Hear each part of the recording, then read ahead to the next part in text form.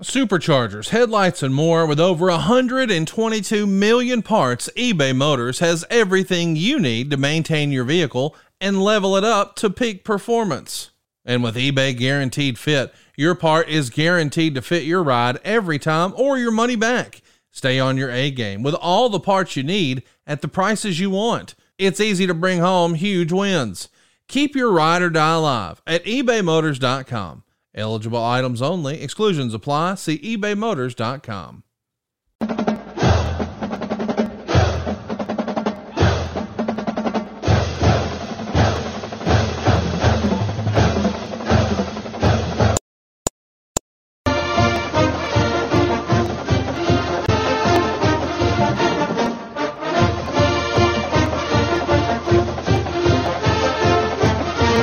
Hey, it's Conrad Thompson, and you're listening to Grillin' JR with the voice of wrestling, Mr. Jim Ross. Jim, how are you, man? I'm good, Conrad. Good. Glad to be alive, folks. Thanks for tuning in. I'm having computer issues. In my demo, many of us are not extremely competent in identifying our issues with IT, technical issues. So I'm a little bit pissed off right now. And so I hope that we have to restart the show half a dozen times, because Conrad can only carry me so far, folks, for God's sakes. Oh, man. Listen, I'm excited we're here. We're covering one of my favorite pay-per-views. I love 1996, and this was such a good show. In Your House 10 Mind Games is what we're talking about, and I can't believe it that it's been this long, but it's been like 23 years coming up this next week. How nuts is that? This feels like it was like 10 years ago. That's like I say, things change. This whole digital thing changes. All that. Now, Connor, even I got a YouTube channel now. I mean, you didn't even know that. I didn't know it till not long ago. Yeah, absolutely. I know that a lot of our listeners have discovered our show just through finding clips on YouTube, and we have an official YouTube channel. Tell them about it, JR. Well, jrsvideos.com, baby. That's where you can find a lot of good stuff, and it's growing exponentially, and we think that we're going to have some fun with it. So, and looking to do more content, and somewhere down the road, somebody's going to be really smart, and they or we are in a collaborative effort are going to work together to create a video arm of this operation, so that we can come to the fans once a month or something on some sort of video feed. And, we should be able to figure that out, Conrad. I could always come to Alabama and eat barbecue and get drunk and talk. Well, I'm not opposed to that. I'll tell you, this is going to be a fun time, though. We've enjoyed doing the podcast, and the idea of us maybe finding a way to introduce a video element feels like the next phase of what we're trying to do. We appreciate you guys being on the journey with us. If you haven't, throw us a follow. It's at JR Grilling on Twitter, and you'll get to ask questions, see what the upcoming shows are, find out about some new merch, because we do have some new shirts coming your way. And you'll see all of that on Twitter at JR Grilling. And of course, I am at Hey, it's Conrad. Everybody knows Jim Ross. Jim, you got like 1.7 million Twitter followers. Yeah. A lot of folks have too much free time, Conrad. Hey, I appreciate them too. I don't have a surrogate doing my social media. My friend Sean Creedle in Baltimore does a lot of work with Dan McDevitt there at MCW. Helps me with my Facebook and the Instagram. But I do all the Twitter. So for better or for worse, whatever you see on there's me. And I try to be more professional and not, so the late night tweets after too much Tito's doesn't happen much anymore. Let's hope it doesn't. I'm a responsible adult. I got a job, man. You have several jobs, and one of your jobs back on September 22nd at Core State Center in Philadelphia was calling this show In Your House 10. It drew 15,000 fans. It's a 22,000 seat arena, but 11,969 of these are going to pay a pretty good gate, $210,290. It is an all-time record, not only for attendance, but for the revenue for an In Your House show. I gotta ask, why run such a big arena? I think this was one of the first times you guys did a show at Core States, but this is much, much bigger than you would normally do for an In Your House show. We thought that we had the main event attraction that would be satisfactory for those attending in a large venue that was singing in your house. Traditionally, I think it was in your house. Remember, started out at $9.99 or something. So it was always positioned to be not quite as good as the Big Five or whatever. So I think that we thought our attractions were coming back into some sort of semblance of order, and at least that's what our procession was.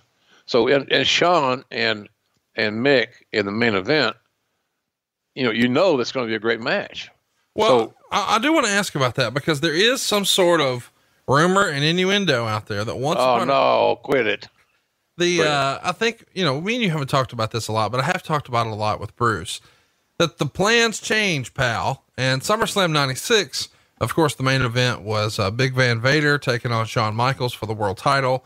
And allegedly, according to what we've heard from both Jim Cornette and God damn it, Vader's too heavy-handed for Shawn. Yeah, so there you go. The idea was hey, we're going to main event SummerSlam, and we'll come back and do a rematch at Survivor Series. That's where he'll drop it. And then we'll come back in Royal Rumble, Shawn's hometown. What a great hurrah. And Vader will drop the belt back there. Of course, we know an audible is going to be called. And as a result, Vader's out, Sid is in. We'll talk about that another time. But allegedly, the original main event idea for this, I can't believe this is real, was Vader and Cornette on one side, Jose Lothario and Shawn Michaels on the other. That was the original main event for this show. Does that sound right to you? It does not sound right, but I'm not saying it isn't right, which is a really good way to straddle the fence and hang your nuts on one side or the other. And that's painful. So don't do that, folks. I just don't know. I can't believe that we would have thought in our wildest dreams that would be a show closing main event. It's ridiculous. And it's so absurd to think about it now. And maybe it happened, Conrad, and I just blocked it out of my memory, but that makes absolutely no sense to me if that was under consideration. And apparently, according to Bruce and to Cornette, and hey, they would know, it apparently was on the drawing board at one time. Let me mention the report by Meltzer says there's still underlying heat between Michaels and Jim Cornette and also Jim Ross. Apparently Michaels feels he's the big drawing card, but the booking is outdated, and he resents Cornette, who works in the office, getting a big push. Someone had to take the blame for the original main event of Vader and Cornette versus Michaels and Lothario, which was of course changed to Michaels versus Mankind. I'm just fascinated that could have been a main event, that in 1996, Jim Cornette and Jose Lothario, which is on this show on the undercard, for 59 seconds. Yeah. Could have been in the main event. It's just unbelievable to me, but me too. Me too. But see, here's the deal. Some days, and I think it's still this way, today for Vince, some days you get, old school. I'm feeling kind of cocky today. I'm full of bravado today, even more than normal for the big Irishman. And then there's some days he's more of in the creative world, the entertainment side of sports entertainment, if you will. And I think that was one of those thoughts where he thought that it would be an entertaining match. But Shawn was not in a position that he needed to be in a comedy match. And obviously Shawn understood that and voiced his displeasure. I was not aware until you just read that I had heat with Shawn at that point in time, but maybe I did. It did not cross my ears from him. So if that didn't happen, then I sincerely doubt that somebody's, he may have been pissed at Cornette because of that booking, but they all knew what roles everybody had there, So anyway, it was stupid. It's just so, like I said, it's so ridiculously absurd today to think about that I'd like to think maybe I just erased it from my memory bank.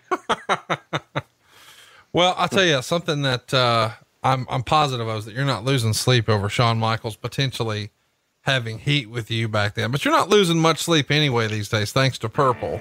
And if you've had a hard 888 and get that free pillow with your new mattress, I'm telling you, you're going to love it. He loves his. I love mine. You're going to love yours as well. 1996 WWF, man, here in the fall. It's an interesting time. Lots to talk about here. We're going to get to Bret Hart, but first we should mention We're coming off SummerSlam where we just mentioned that Shawn Michaels was victorious over Vader. So he's still our champ. Of course, he beat Bret Hart for that championship title back at WrestleMania 13. Bret took a little bit of a hiatus. We'll get into that shortly. But someone who debuted right after that WrestleMania was Mankind. And very quickly, he finds himself in a feud with The Undertaker. And that Boiler Room Brawl match from SummerSlam 96 is something else. Most notable because at the end, unbelievably, Paul Bearer turns his back on The Undertaker. So it is a bit of a transition time, and you're looking for your next big star. And you may have accidentally stumbled across him in June. Of course, Steve Austin wins King of the Ring, and he's going to get a promo here on this show. And somewhere along this era, you have a conversation with The Rock. And we've talked about how you signed him before, but it's really fascinating that all this comes together. And at this time, Rock is working down out in Memphis at the USWA and training regularly with Dr. Tom Pritchard. This is an exciting time in the company because maybe business isn't booming right now, but it's bubbling under the surface and it's getting ready to go huge. Is it not? Yeah. It wasn't, we weren't burning the doors down. We weren't hot. We weren't. And I think that was part of Shawn Michaels' angst. He knew we weren't hot, and he's going to get the blame for part of it because he's the champion. Whether it's rightly or wrongly held, the champion always has to, and I think maybe rightfully so, at some point, the champion's got to shoulder a heavy burden. You're the top dog. For some reason, they're not going to come see you. Right. So, but anyway, the Shawn just didn't have. We didn't have our covers kind of bare, man. We were scraping. Vader was beat up and his knees were bad and his back was bad. And, I was hoping that we'd get one more run out of him, because we knew that his wrestling on a regular basis days were history. So we had this thing band-aided up. Vince, as we've heard, didn't want me to hire Mick. That was a flyer. Took on that deal. Chance I took on that. Pat Patterson told me, he said, "Have you ever met Rocky Johnson's kid?" And I said, "No, I have not. I know he's a football player." And Pat knew nothing about football hardly. He knew what it was, but he said, "Yeah, he's a football." I said, "Okay." So now he's an inanimate object. He's a football. Pat, he plays football. Okay. He said, "Well, you should meet him." So I said, "I will. I'm going to, where does he live?" He told me, and I went to South Florida, which never was a bad chore, and recruited. I got to know him, talked, met his wife, looked him in the face, talked about what he wanted to be and what he wanted to do. And then we're having lunch at this little place, a little Cuban restaurant. And I felt like that in that scene of when Harry Met Sally, where they fake the orgasms. Right. And this lady says, "I'll have what he's having."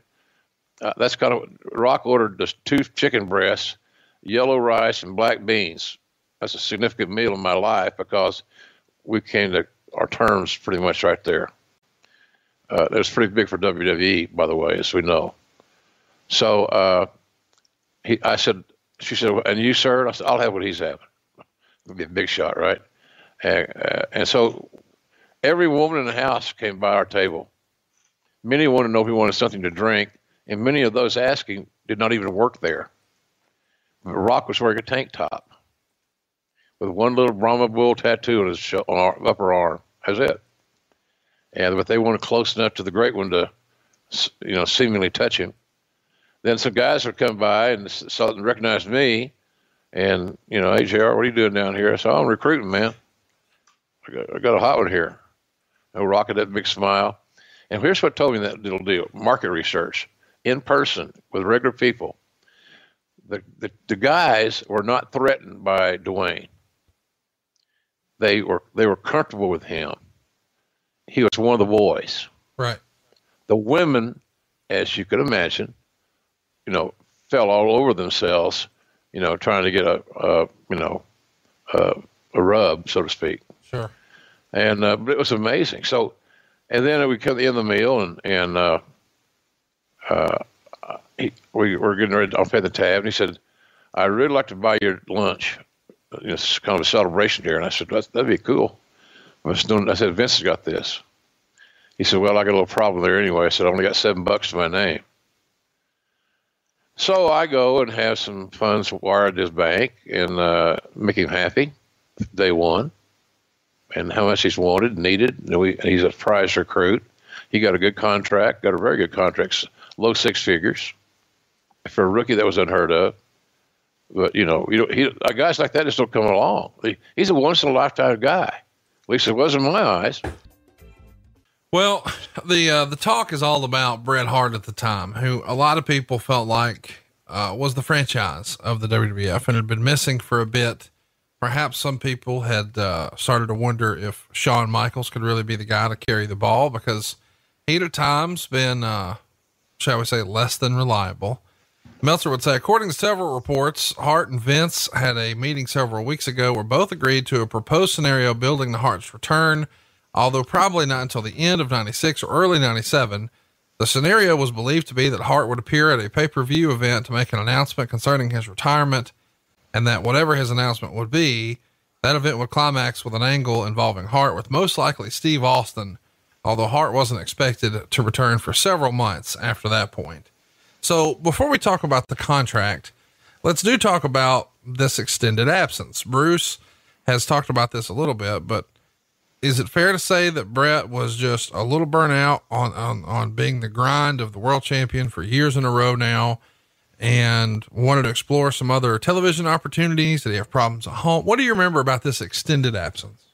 I think more or less it was the fact that he was just burned out from what he was doing, not burned out from life in general, or working, having a career. But I think it was burned out from the wrestling grind and the ridiculousn's of a schedule that had very few days off, that had no off season. And after a while, it's a numbing agent to a lot of guys, and it absolutely can affect your home life. And Bret had at that time had wonderfully beautiful young kids, and who liked their dad was their hero. So he wasn't being able to be home with his kids as much as he wanted to. I think as we all have had, I know I have, guilt because I wasn't there for my kids sometimes. So that's kind of where I think he just kind of burned out Conrad. It really wasn't nothing unusual. It's usually guys leave the company because of one of the two C's, cash or creative. I think if anything, if we had been involved, if Bret was involved in a red hot angle, a real good storyline for the business that he felt like was good for the business and everybody involved, that he'd been right there in the front line getting it. He didn't feel that way. So the creative of the C's kind of bit us in the ass there, because, losing Bret Hart that's a big blow. Sure. So, and we lost, and we weren't hot. So we lost one of arguably our biggest star, and nobody prepared to replace him. So let's talk about, as he's on this absence and Vince is going to try to figure out how to get him back in here. This is a different world. When he went on this break, Nitro existed, but Hall and Nash hadn't showed up. The NWO was not hot. Here in August and September, the NWO is the hottest thing in wrestling. Was Vince feeling the heat about, oh God, we got to sign? He can't jump there. Vince will be a great poker player, I believe, because he's hard to read sometimes. And when he wants to, he can no-sell with the best of them, maybe the best. So I think that if there was any, uncanny conversation he and I had, obviously he expressed his frustration, and, and it tested his patience. Cause I remember saying many times, we got to be patient to some of these guys attached to the fan base until they get quote unquote over. This is our battle. And, he didn't want to hear that, but it was a fact. And so then some of the guys started getting over. And then when they got over, it helped other guys get over. Having Austin over helped The Rock get over. Right. It's a progressive thing. So that was kind of what we talked about, but he had to be feeling some pressure because two of his creations that he gave life to on a global basis, even though both have been in WCW, et cetera, but really WWF at that time was their lifeblood and what they were known for and famous for. he's there's own creations are taking care of you. So we had to figure out something, and that was let's get some talent over, new faces in new positions, and see how they run with the ball. Well, and one of those new talents that we're going to talk about is going to be Steve Austin. But before we do, I do want to talk about the Brett contract, because I don't know when we'll talk about this again. I'm sure we will, but we know that it's famously going to be not, shall we say, a traditional contract. It winds up being a 20-year deal. And you've been known to negotiate with a lot of these different talent. Were you involved in this one with Brett that wound up being a 20-year deal? On the peripheral. I can honestly say that, Vince had at that time, and I'm sure he still does. I don't know why I phrase it that way. Vince always had great respect for Brett and what he represented as a part of the foundation of the values of old school wrestling. And he always looked at Brett as, kind of the leader of the pack in that regard, the traditional wrestlers. And they come with a certain amount of values that is hard to replicate in a new world, because they went through a territory, and living through territories is a whole different ball game than what it is today. That's a story for another time as well. So I don't know, Conrad. I think we talked about it. I was not in favor of 20 years, but I can't remember. This structured it like some football contracts, I think, or some major sports contracts, where it was kind of front loaded. So as the older you got, the less you made. Right. I think that's what it was, but it's hard for me to recall for all these years. But I wasn't concerned about the dollar figures that were being discussed, but I was concerned that 20 years was too long for the same commitment, because you're not going to get the same work from somebody in their 19th year of their deal. Let's talk a little bit about where the ratings are at this point. We mentioned that the NWO is running roughshod. Well, in the month of September, here's the tail of the tape. There is no show on September 2nd for Raw. You guys were preempted. So Nitro runs unopposed and gets a 4.3. The next week you're back, but only to a 2.4. Nitro gets a 3.7. The very next week on the 16th, you're down a little bit to a 2.1. Nitro maintains the 3.7. On the 23rd, Raw's down to a 2 and Nitro's at a 3.4. On September 30th, Raw's a 2.3 and Nitro is a whole point better, 3.3. At this point, when the ratings are coming in, are you guys paying any attention, or are you sort of shaking it off and saying, well, that doesn't matter, we got to mind our business, we're looking at the bottom line, or it's a rah-rah speech, or is it a little defeated? Like, damn it, what's it going to take? It was the damn it, what's it going to take after a while. But we realized that they, meaning WCW, was providing a product that was more attractive than ours at that point in time. And for whatever reasons they may be, the overall writing, the Hall, Nash, NWO sagas, and Hogan turning heel and things that freshened up their roster and all that, the anti-hero thing, who knows? But they were beating our ass. So whatever was doing it, was doing it. But we thought we had the right pieces in place, but they're not. They can't get over overnight, and nobody has any. And now it's even worse as far as having patience. I can promise you that somebody's going to debut on AEW on October the 2nd for the first time on that stage. They'll be so tight you couldn't drive a nail in their ass with a sledgehammer. If they're not, then they don't need to be there, right? Because it's just it's these golden opportunities, man. So it's just that's just how it is, and you know there was a lot of things going on in that era that were really non-in-ring related, Conrad. They're just almost enough for a soap opera. Well, there is a soap opera behind the scenes with Shawn Michaels at all times, it feels like, and he's going to be a hot topic in the newsletter for, I don't know, the next 18 months or so. but he is drawing quite the crowd. Believe it or not, on August 24th, the company drew the largest crowd in North America to attend pro wrestling in several years for what was called the Canadian National Exhibit WWF Express Show at Toronto's Exhibition Stadium. It's 21,211 fans who paid 436,000 Canadian, which is about $17 American. It's the largest paid crowd since WrestleMania in 1992 at the Hoosier Dome, which drew 62,000 fans, 37,000 of which were paying. Afford Anything talks about how to avoid common pitfalls, how to refine your mental models, and how to think about how to think. Paula, while certainly you can mess up on $1 million a year, it is far less likely than it is on $30,000 a year. Right. I would meet wonderful people that were struggling with a budget that was super tight. It was 100%. You need to make more money. Make smarter choices and build a better life. Afford Anything, wherever you listen. And the main event is Shawn Michaels and Goldust in a ladder match. What do you remember about this show? Because it seems like it comes out of nowhere. Why was this such a big crowd in Toronto? We hadn't run the market in quite some time, and nothing on that level since whatever the year WrestleMania 6 was. So it had a long absence.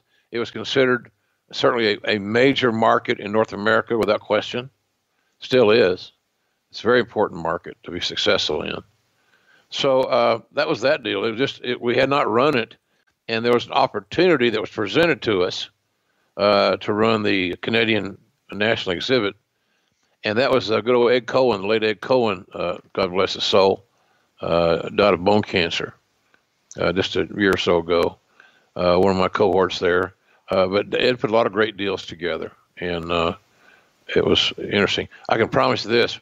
I got a sense that if Ed Cohen were alive today, the WWE would not have had any recent issues with MSG, because Ed Cohen he was the building manager's guy. He was like a player's coach. That was Ed. Everybody loved him. He was hard ass, but he was really good at what he did. The president of the trade organization, all that stuff. So a deal came along, and Ed put it together, and then we booked a big old card on it, and there you go. So, and Goldust was there were times in that year he was really hot. And we'll talk about that in the show, but Shawn was just catching on fire, and Shawn knew the ladder match was right down his alley. Yep. It was a fresh match, and he also knew that he had all the confidence in the world in the skill set of Goldust, knowing that Goldust could wrestle and work as good as anybody on our roster. And he still can, by the way. So that was kind of how that went down. Well, I'm sure it was quite the show. I mean, what a crowd. And unfortunately, not all of the signings that you're doing in this era are home runs. Of course, Goldust, Mankind, Steve Austin, you've been on a bit of a tear in the last year with some great talent coming in, but maybe one that was a little premature, one that wasn't quite ready. Mark Henry signed around this time, and Meltzer would report at the time it was a 10-year deal at a reported $250,000 a year. And this is at a time when the business is down. That is a lot of money in that era. And I can't help but think that maybe that contract came with a little bit of heat in the back when the whispers start. What do you remember about signing Mark? And do you think there was any sort of backlash from the boys about the terms of that contract? Well, there's always jealousy. So that's what we're talking about here. It's basic jealousy. Sure. Insecurity and jealousy. So I don't know how you run your business, Conrad. I know it's successful, but I got a feeling you don't put up a lot of bullshit. I didn't have time for your insecurities and your jealousy. Go to catering and get a table together. I don't give a shit. Be an adult. Vince, I saw Mark Henry dunk a basketball at the NBA All-Star game. I believe it was in Phoenix. He weighed about 400. He dunked the basketball at 400 pounds. And he came down, he had this great big smile on his face, exuding charisma and personality. And so I'm thinking, well, I don't know if that big son of a gun has got the aptitude or the interest whatsoever, he might fit our business real well. Then we find out upon further review that he's trained by Terry Todd, and Terry was friendly to the wrestling business, and Mark was also a lifelong fan, growing up in Silsbee, Texas. So Mark was a long-term investment. 10 years might have been a little long, but it also worked out pretty well. He's in the Hall of Fame there now. And he's making me proud when he's on the radio with Dave LaGreca there on Sirius XM, I should say, on Busted Open. So good life, good father. That's most important to me. He's a good father and a Hall of Famer. So that might not have seemed like a good investment in the early goings, and maybe not even the first 5 years to some people. But the picture was bigger scoped, bigger, broader picture. He became a world champion. He was an excellent heel. So when he got he's got his last kind of thing going. Mark was really had found his place. So some guys just slower to develop than others. I remember sitting in the downtown Stanford, Vince and I, Terry Todd, and Mark, and we went down to meet. Vince and I drove down the hill from the office, and went down to meet those two gentlemen. And Terry wanted to know what Mark's status was. So he's been in OVW, in Ohio Valley Wrestling in Louisville, training, and he wanted to get elevated. He wanted to come up to the big leagues. And Vince said, hand the ball off to me.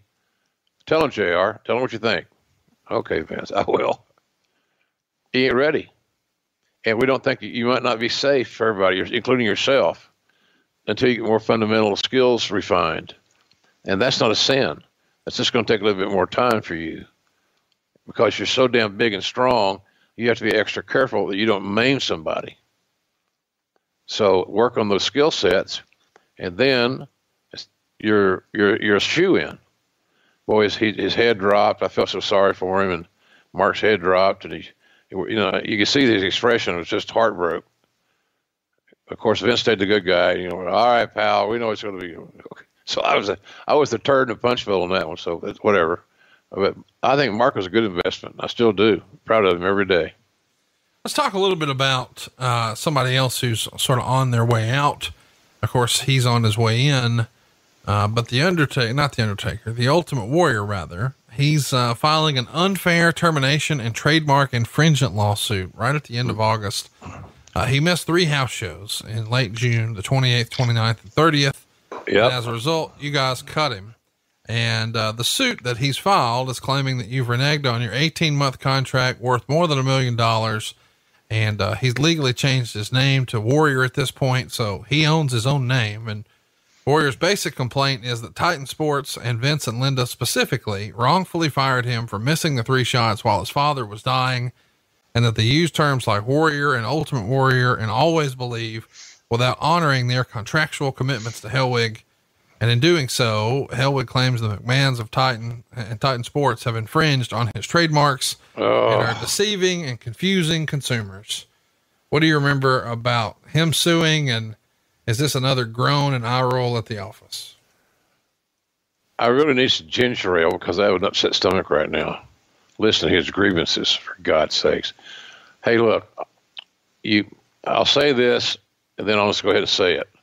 I don't like speaking ill of the dead. He was Jim Hellwig, Warrior, whatever, was a giant pain in the ass.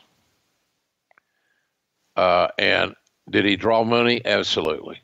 Was he an attraction? He was an attraction. He was not a wrestler's wrestler. He was an attraction guy.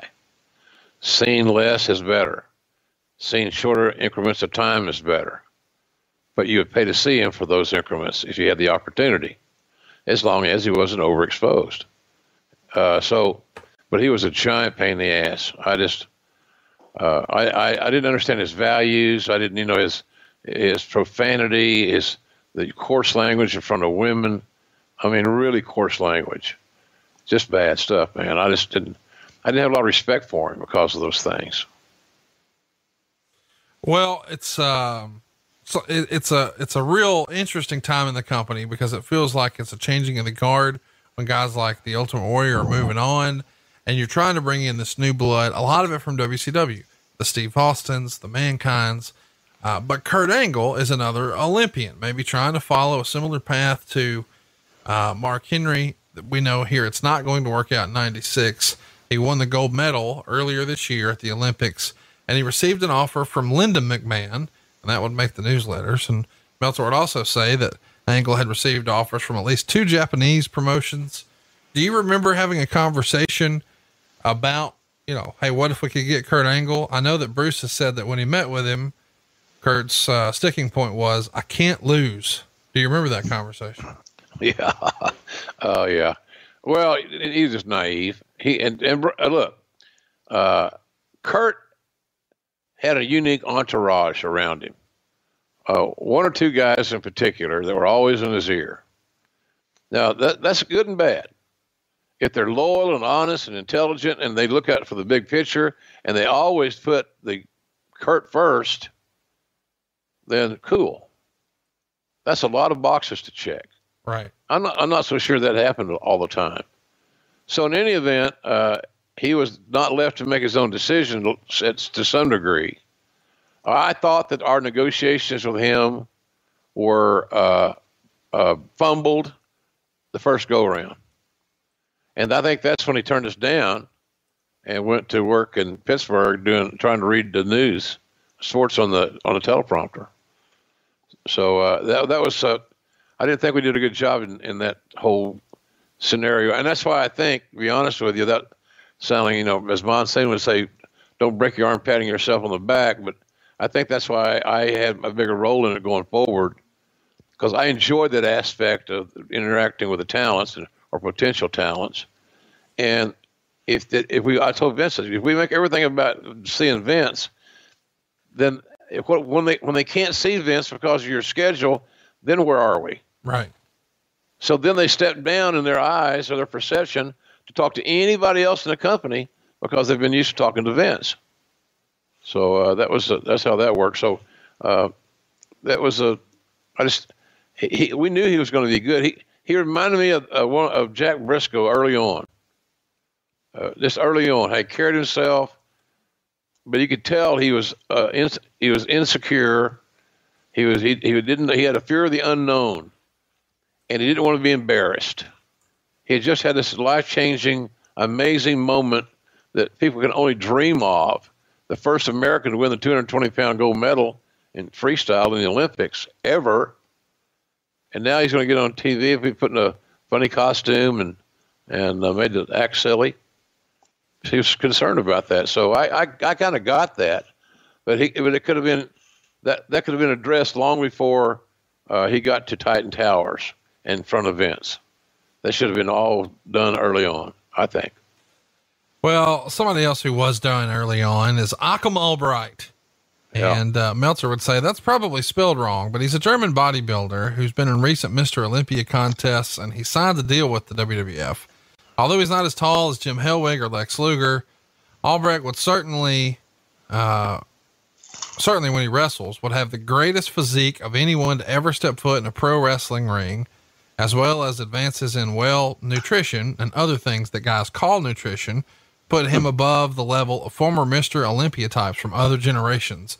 If you're not familiar with Brachus, we know that this is not going to be a home run, a failed experiment to say the least. But if you go back and you look at this dude's bodybuilding photos, it's no wonder that Vince was enamored with him. Vince was a bodybuilder himself, and we know had tried to venture into the bodybuilding business. And this dude was another level. But that's probably not exactly your cup of tea. What do you remember about signing Brachus? Reluctant. Vince wanted to sign, so I signed him. And that's how the system worked, folks. It's that simple. Really that simple. Like I told Paul Heyman before on many occasions, choose wisely, my son, on the hills upon which you die. And when he said he wanted somebody signed, we signed him. Achim his bodybuilder career, his 8x10s, I think Vince is fascinated by all that stuff, how he worked out, what he ate, all kinds of things of that nature. And Occam's wife became very a recognizable figure around the office because she seemed to be, they were living there in Stanford, I think, for a good while. And so she was at the office because I think she worked out there. And I know that from what I'm told, the rumor and innuendo, Conrad, that when Occam's wife worked out, there was usually a sellout down there. So, yeah. Let's talk very briefly about another big signing. I'm so fascinated with the ins and outs. And one of these that's coming in is Terry Gordy. And of course, the team of Furness and LaFawn, or that's what you guys are going to call them. Doug Furness and Dan Crawford would soon be joining the WWF. Of course, this team had been regarded for years as an untapped resource because of all the success they'd had in Japan. Furness had a little bit of exposure in WCW prior to this, but they weren't really taking advantage of guys his size. And now they've gone on to become one of the best tag teams in the world over in All Japan. And I think most of our listeners are at least familiar with the name Terry Gordy, who in the 80s and very early 90s was arguably one of the very best, but maybe after his situation on an airplane, he wasn't quite the same.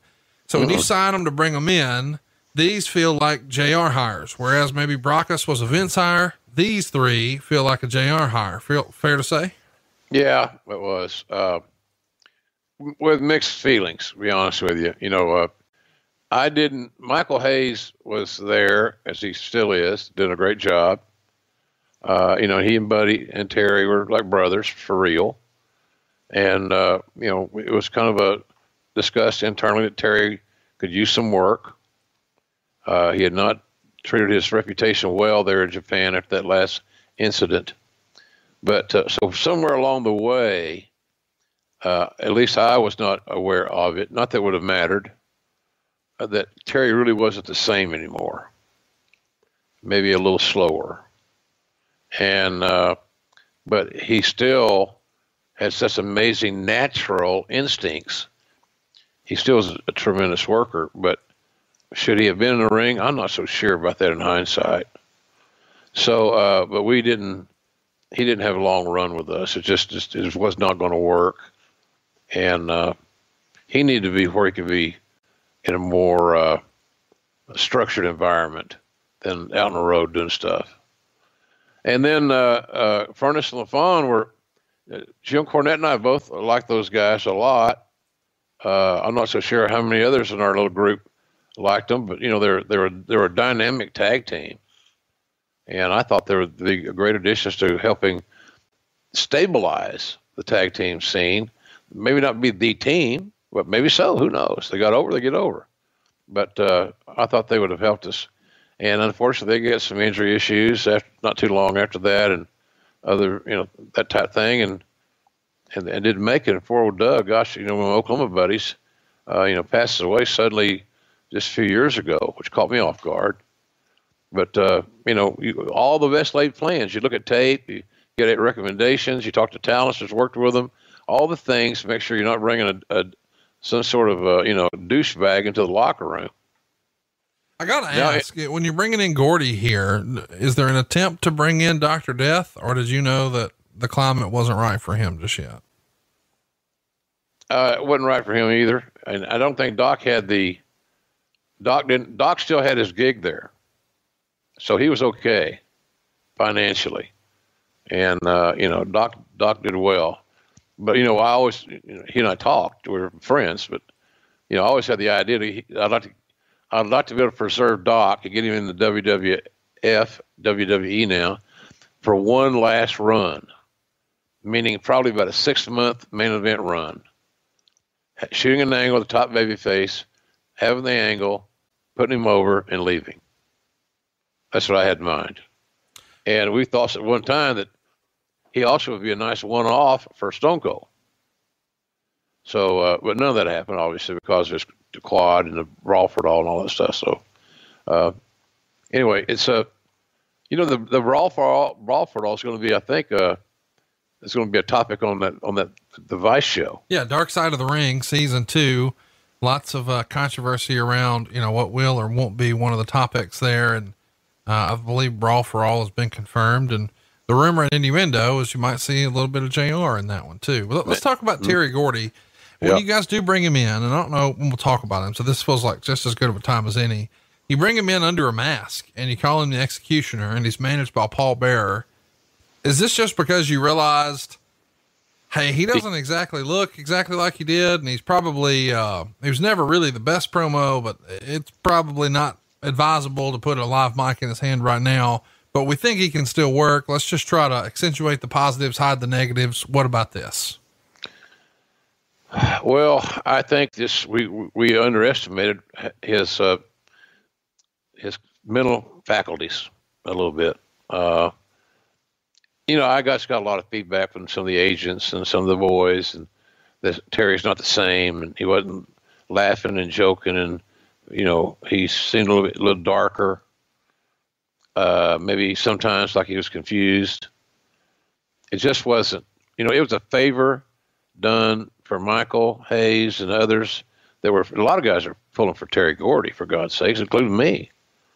So that was kind of that. I mean, it's one of those deals where I'm glad that we gave him some paydays, but past that, I don't know how many,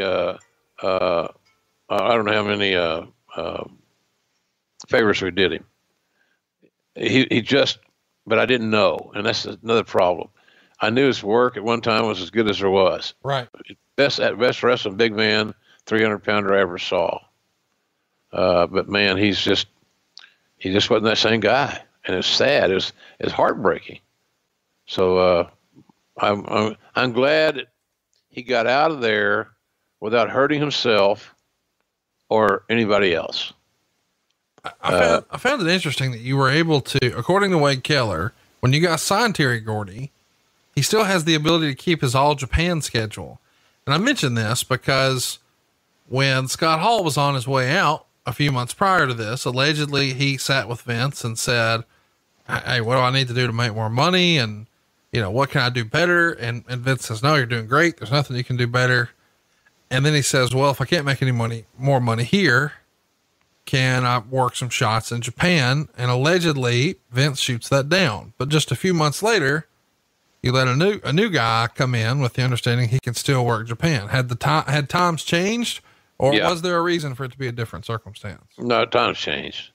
And there wasn't the pending acrimony also, of Scott leaving. Right. Because that had been discussed at length that, Scott was talking to Vince and others in the company, including myself, about it may be time, et cetera, et cetera. Hear it all the time. And sometimes guys are steadfast and believe it. And some guys are not. They don't. They're just playing the cards. Scott wasn't playing the cards. He was going to leave.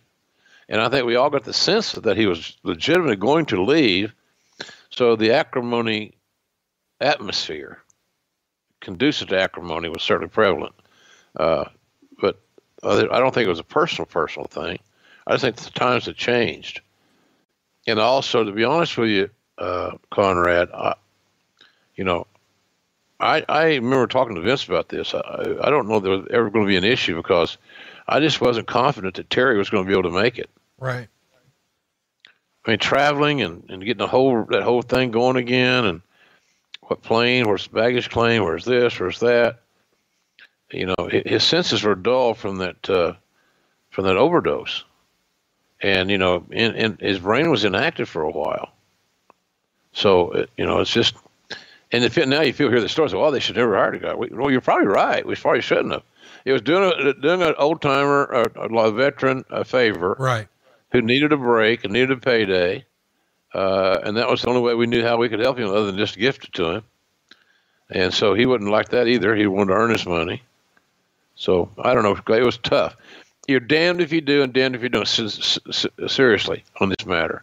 But if I'd do it all over again, if we had thought that he was a danger to the guys he's working with, then we would not have ever even thought about it. We didn't sense that. It was outside the ring that was our concerns. if you understand what I'm saying. Sure. He wasn't going to be as crisp or as fleet of foot or as agile, hostile, and mobile as Bam Bam Gordy was, but he still was a big athletic body that on his best on the best days he could have was very fundamentally sound, and he could still take care of business and fulfill the roles of what his role was for, and that was to get other people over. With that, we gave Paul Bear just give him give him a little juice on the hopes that he was going to be able to be Terry Gordy again, and unfortunately, that didn't happen. Well, unfortunately, what did happen is you guys brought in a fake Razor and Diesel, and you actually teased this on the Friday Raw, which was September 13th. You announced that you have it on good authority that Diesel and Razor Ramon are going to be returning to the company. And, of course, we know what that's going to look like. Something else I wanted to mention here, that I really enjoyed at the time. It was around this era where you guys debuted a new show on USA on Saturday mornings called Livewire. It was hosted by Jim Cornette and Sonny, and fans would call in, and occasionally you would make cameos. And eventually it became the first on-screen appearance for Vince Russo.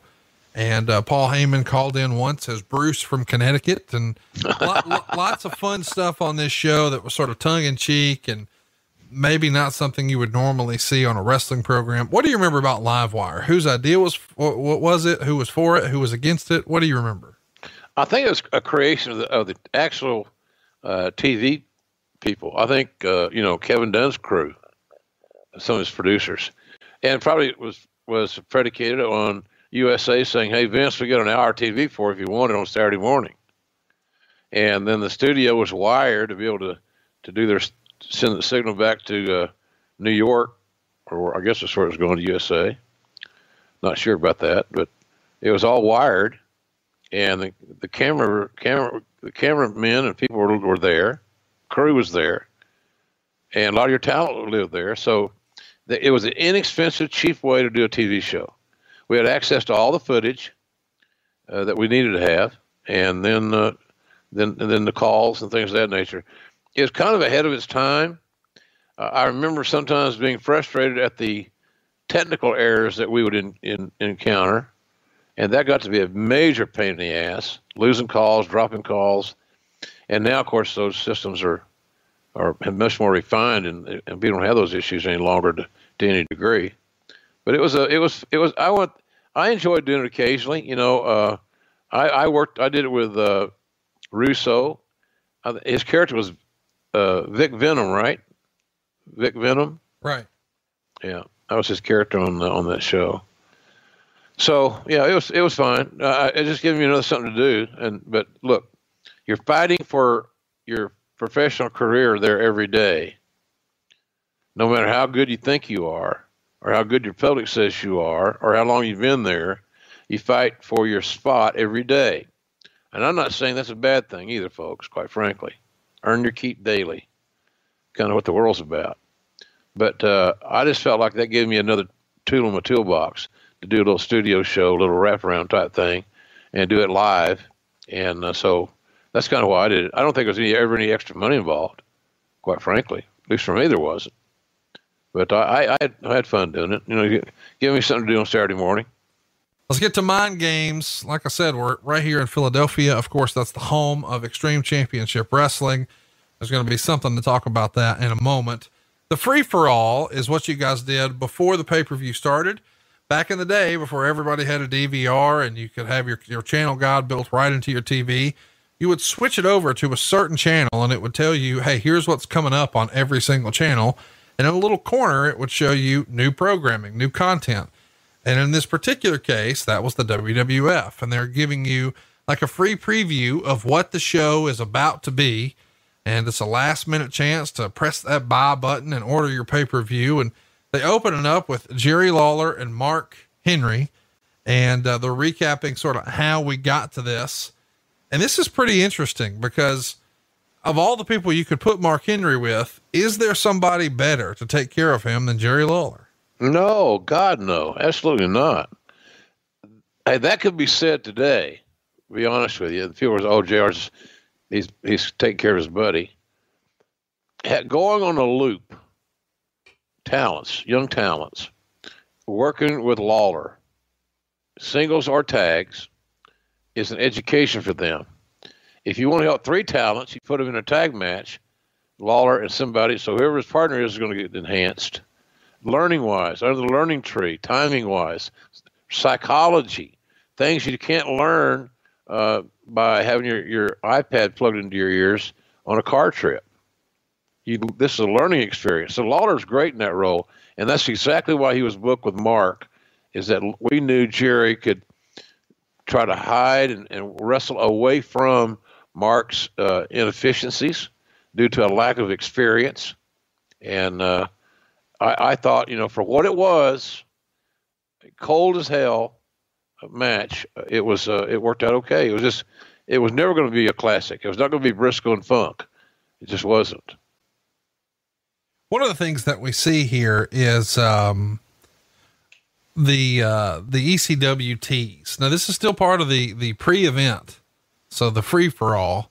Just as the TV is set to show a Shawn Michaels video piece, Tommy Dreamer gets up on camera and leads the live crowd in an ECW chant, which is very visible on TV, but not acknowledged immediately. And they continue this to the point where you actually mentioned that there is a local wrestling franchise in town with very ardent fans, and you may hear some strange chants, but we're glad that those fans bought a ticket to attend a WWF event. This is very well done. How did this conversation go with Paul to, hey, we're going to let you guys get a little bit of a rub here and do a little work shoot business? Well, we just felt like, it's Philadelphia. They have a very passionate following in a lot of areas, Philadelphia being their hub, referring to ECW. And, we had kind of a vested interest in their success.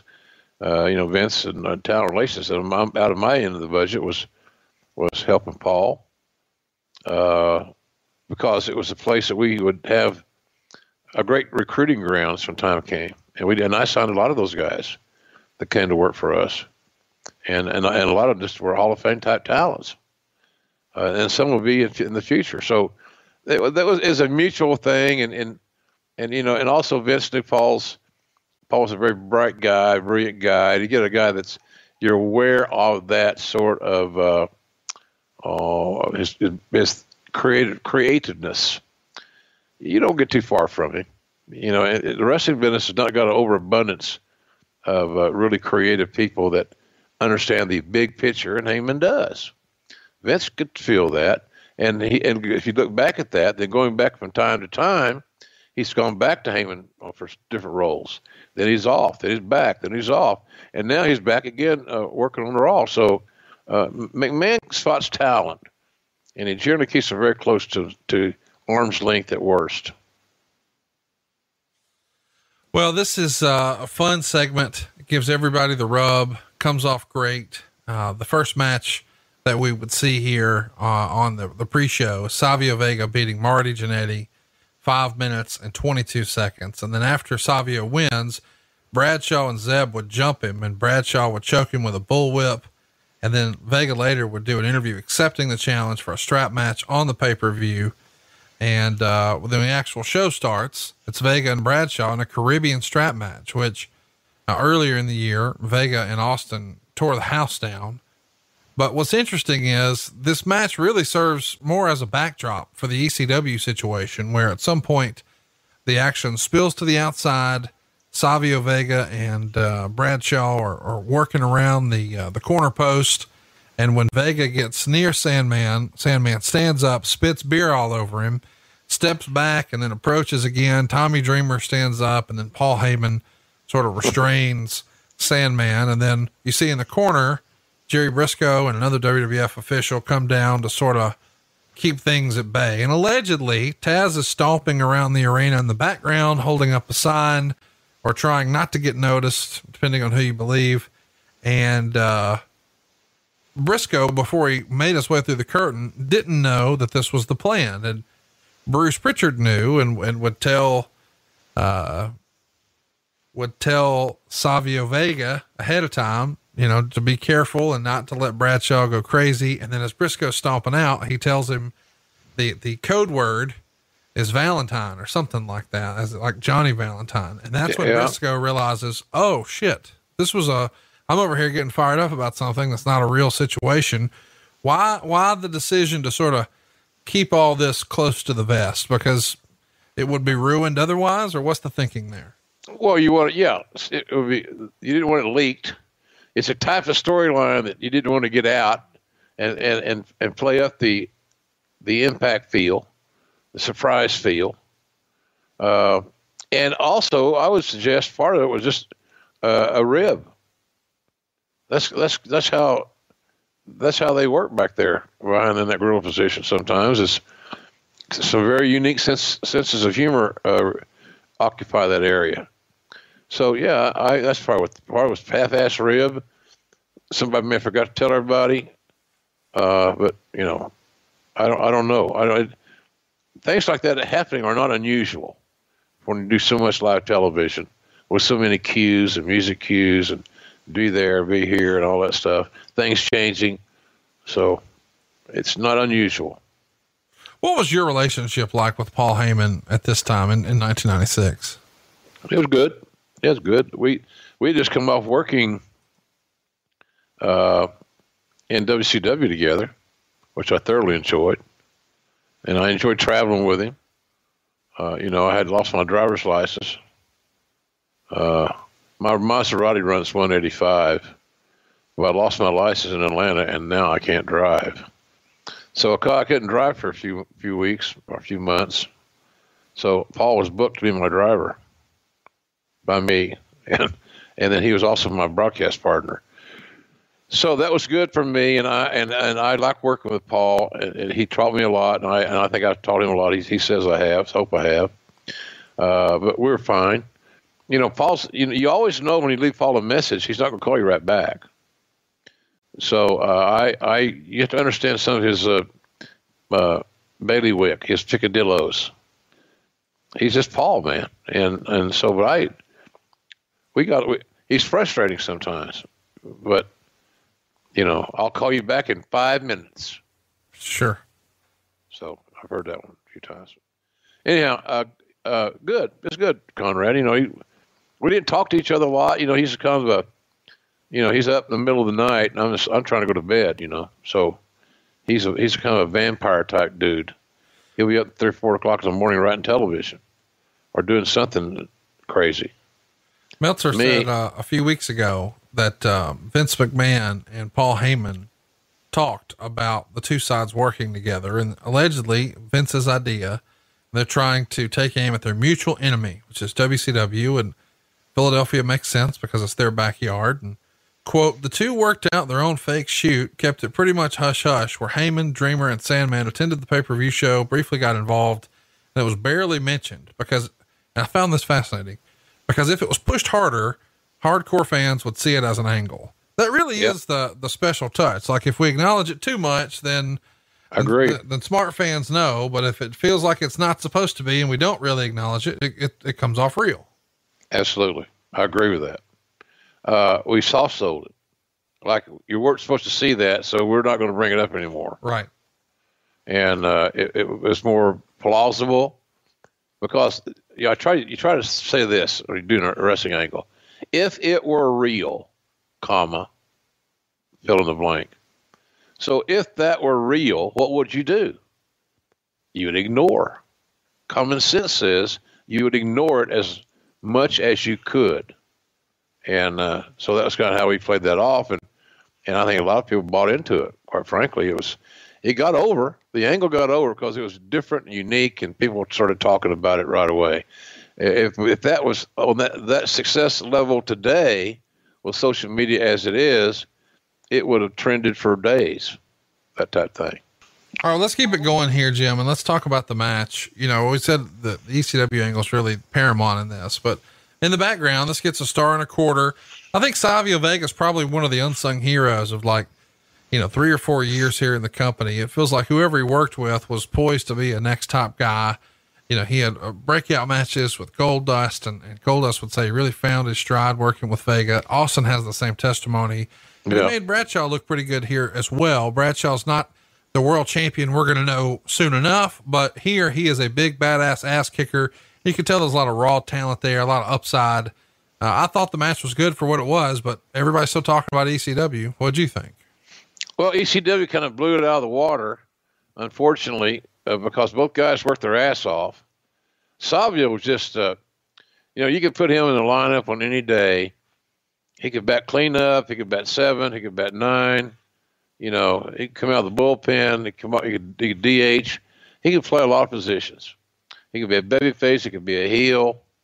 And he helped a lot of our guys. And that was one of the key things that go overlooked oftentimes is I understand the desire of promoters and bookers and writers to be young. I get that. It's not a mystery. But at the same time, if we had not had veterans like Savio Vega to work with Steve Austin, for example, then Austin would not have progressed as rapidly as he did. It would not have happened.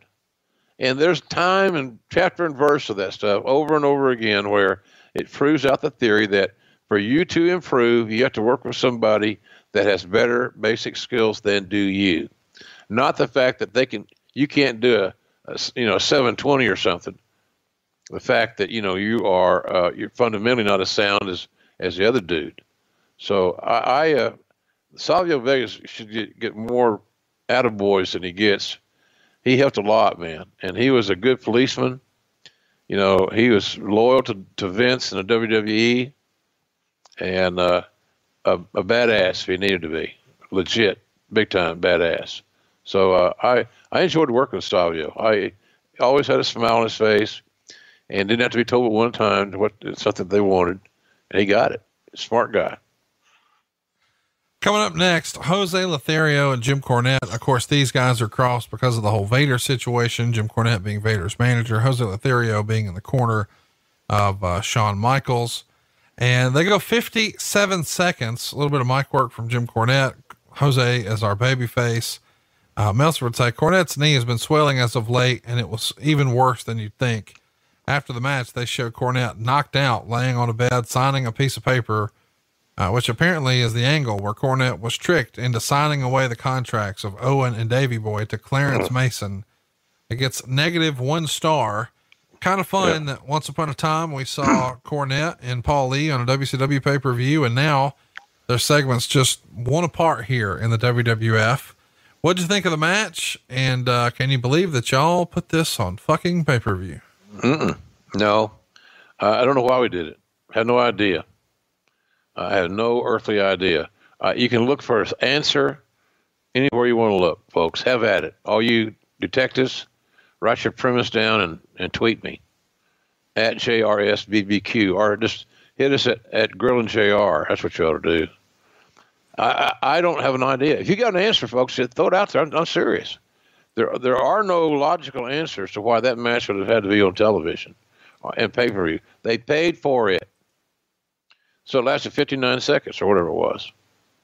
I watched it back like I did all of them and just shook my head like, why do we do this? You got two great, proud guys in the business in Cornette and Jose, and they're booked this way. I saw Jose coming down the ring, and I've seen that same face so many times coming with his fist taped, ready to bleed, and probably would. And here you got Cornette in this outlandish costume, and it's a comedy piece, but you got one of the best managers ever, Conrad, and you got who is funny, I get it, but he's also a villain.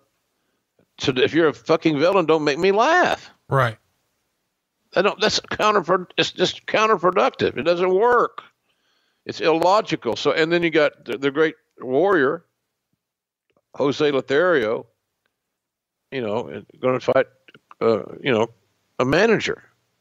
I just thought it was insulting, and for both those guys, didn't need to be put through that shit, in my opinion. Next up, we've got an interesting segment. I actually enjoyed this pretty well. We get an interview with Brian Pillman, and Brian Pillman is sort of trying to do like his own talk show segment of sorts here. And his first guest is supposed to be Bret Hart. And this had been promoted, And of course, Bret Hart's not going to be there. The good news is Brian Pillman is no longer on crutches like we saw him at earlier in the summer. He's walking much better here. And he, instead of bringing out Bret Hart, brings out Owen Hart. And Owen says the reason he's not here is because he's scared. And of course, Pillman says he's scared of me. And Owen says, no, he's not scared of you. He's scared of Steve Austin. Bret Hart doesn't come out. Of course, Steve Austin does. And this is before we get the big glass break music, but he's still the stone cold character. And he says that if you put the letter S in front of Hitman, you have exactly my thoughts. Yeah, that got heat on Bret Hart. And of course, that got corporate heat. You could hear immediately Vince say, "Oh, now we won't have that type of language." And he says, you know, he's worse than a chicken. He's the slimy stuff that comes out of a chicken's butt. What'd you think of the promo? And tell me about the backlash from Vince. Well, the probably was one too many shit references. Right. Number one, and that's my thought on that deal. I cannot believe, and maybe he did, but I got to believe that Steve, in that era, 1996, probably would have ran that line by the old man. So I'm thinking that it didn't come off as a surprise, but sometimes, you know, he's been known to give his blessing on a line and then hear it and then regret giving the permission to use it. Because once he heard it in that environment, in that context, it didn't work like he thought it might. Right. So, I mean, he didn't go crazy about it or nothing, but we're trying to get a little edgier anyway. And that was fitting Austin to a T, but we could have probably done with, you know, the chicken shit line probably could have been omitted, and the shit man, the hit man, whatever. So anyway, it was edgy, but it seemed to work. It kept getting Steve over. Yeah, it did get over, and it was a fun segment, especially if you're a Hollywood Blondes fan. If you were a fan of Austin and Pillman back in the day, this is kind of cool. What was their relationship like at this point in the WWF? Probably Brian Pillman may have been the first wrestler that Steve ever trusted. And I might be wrong, but I believe that to be really close. If it wasn't accurate, it was Brian was in the top 2 or 3 of all time that Steve trusted. He didn't, and the reason I say trusted, use that term, that that DTA is not a work. Don't trust anybody, and he doesn't. I had a lunch with him in L.A. last Friday. I was out there for the Rose Bowl game, and enjoyed my time at Fox.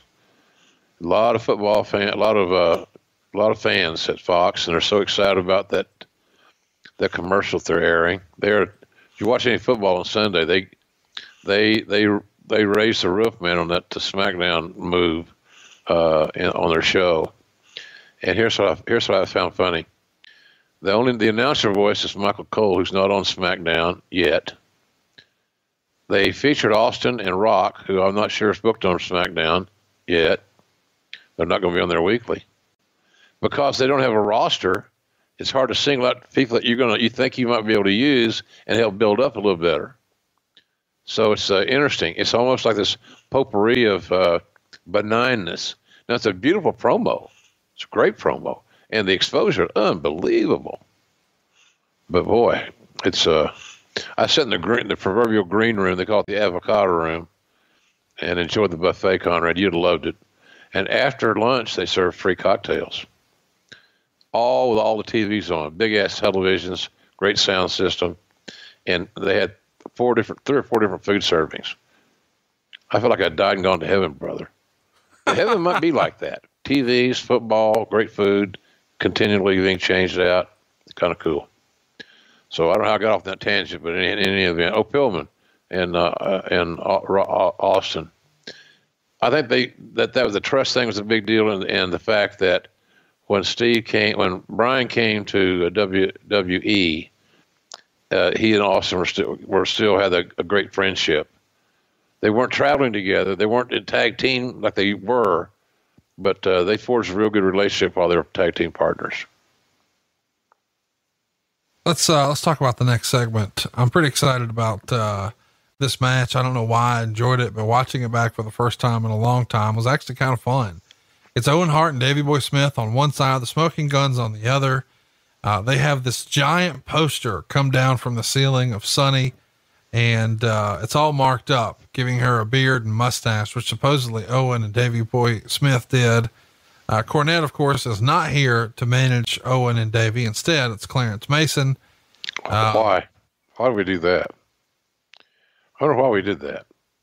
Hey, look, I got nothing against Clarence Mason. But, you know, Cornette with Davey and Owen worked perfectly. Right. And Clarence was a brand new talent that had little to no experience. So what you do is you give Clarence a chance to work with a less prominent team in a less profile position so he can learn his skill set, learn his job. Or you can put him with your new tag champions. That was illogical too. So, but I'm sorry I interrupted you there, but I had to, nice guy. And he really was a lawyer. And of course he was named after Clarence Darrow and Perry Mason as a shoot. Clarence Mason. Clarence, is that a guy's name? The lawyer Clarence Darrow? I don't think that's who you're thinking of. Who am I thinking of? Well, I mean, at the time there was a Supreme Court justice, or Clarence Thomas was a controversial character as well. So it's probably Clarence Thomas. Clarence Thomas. Yeah. And Perry Mason, which, you know, whatever. I know it's Perry Mason because I can relate to that one. The match is okay. I really enjoyed it just because, I don't know. I thought Owen and Davey were a great tag team, and I thought at times the Smoking Guns had better matches than maybe they got credit for because of the gimmick. Billy Gunn looked great here. Meltzer thought it was pretty good. He gave it a 2.25 stars. I really dug it though. In the end, of course, Sunny's going to try to use a distraction, but of course she just winds up distracting her own man. They lose the tag titles. Owen and Davey are your new champs. And then after the match, Sunny gets on the mic. She's got crazy, heat from the crowd, and she's telling the Guns they're no good cowboy wannabes, fires them, storms off. It is, I guess, a way to turn the Smoking Guns, get the belts onto Owen and Davey.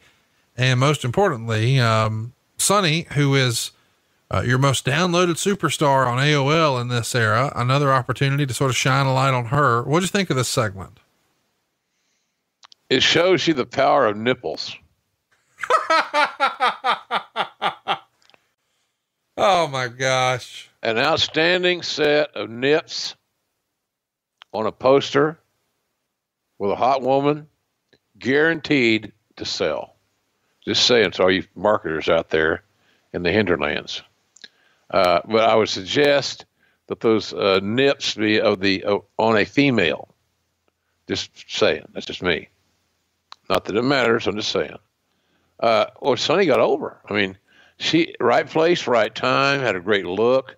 She knew how to look sexy. She knew how to be sexy and to exude that on a picture. And so for these little guys to get, stain resistant covers on, and she was just hot. And I'm with you, Conrad. I thought the Smoking Guns were very underrated a large part of their career at WWE. Because here's the deal, man. They were two reliable son of guns. They were Iron Men. They always give you great effort. They're both athletic. They both stayed in shape. They're what you look for in a pro wrestler for your locker room. But all that stuff comes to an end. Guys start burning out at different times, So, and I think that's kind of where they went with their team. And the booking group also thought that Billy had the most prominent upside, at least potential, of the two. So, but it was interesting talents there at that time. And again, we're trying to reshuffle the deck. And Billy's spinoff was a part of that reshuffling. Well, I really enjoyed the match, and we should mention this is both Owen and Davey's second reign as tag champs. Of course, Owen first won it with Yokozuna British Bulldogs won it way back in 86. Of course, Davey was teaming with Dynamite Kid then. What'd you think of Owen and Bulldog? A couple of brother-in-laws here as a tag team. I dug it. What'd you think? I liked them a lot. And one of the reasons is that even though Owen was mischievous and one of the arguably the greatest ribber ever, greatest practical joker ever in the wrestling business, and that's, I said arguable, but he's in any discussion about those topics. He was not a threat to himself. Sometimes with Davey, that wasn't always the case. So I always thought that not only were they a great team in the ring and gifted, great continuity, they just are fabulous, that Owen being with Davey was not a bad thing. And I think that worked out. We tried to make that work, and of course, the guys are not with us any longer. But that was the idea, that they're a great team. Their brothers-in-law, and probably on the behind the scenes, not a bad thing for Owen and Davey to travel together. No, super fun tag team to watch as well. And the next match is something that I think a lot of people should go watch, just because it shows you some of the genius that Jerry Lawler was able to work. For whatever reason, Meltzer never really dug Lawler's work in this era. His match with Jake the Snake at King of the Ring, Lawler and Jake was buried, just brutalized on the Observer. And this is more of the same here with Mark Henry.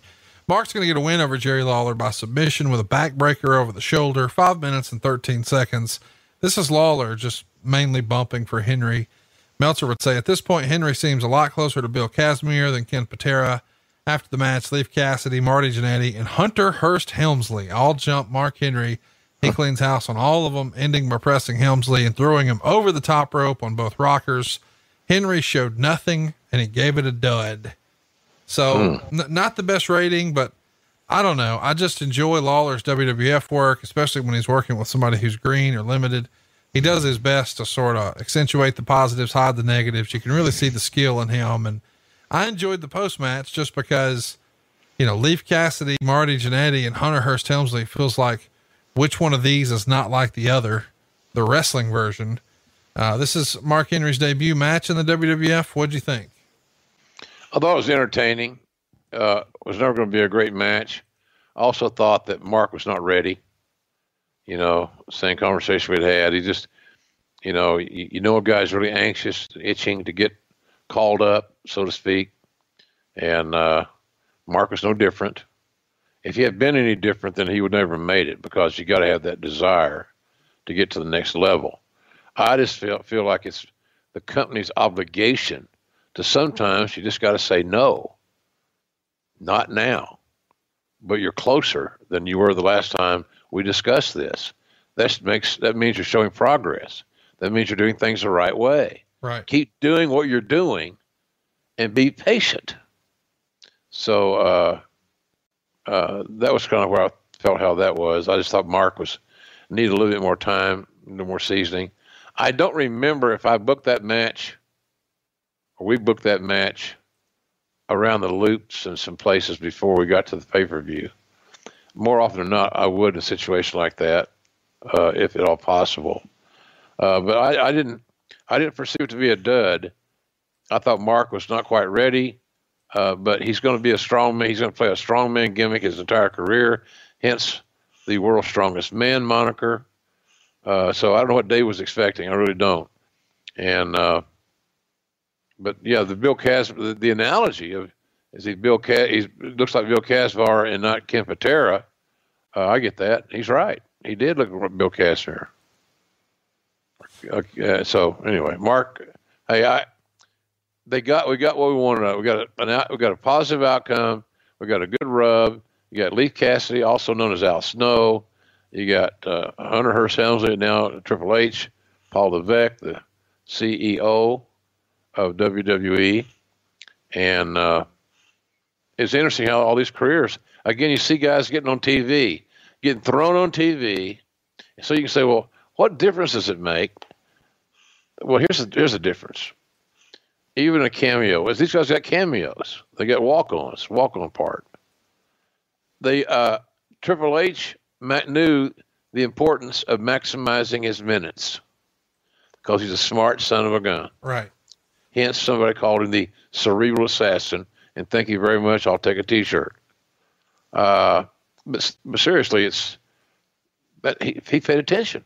He maximized his minutes, and so him doing what he did in that match, all small as it may be, is still memorable.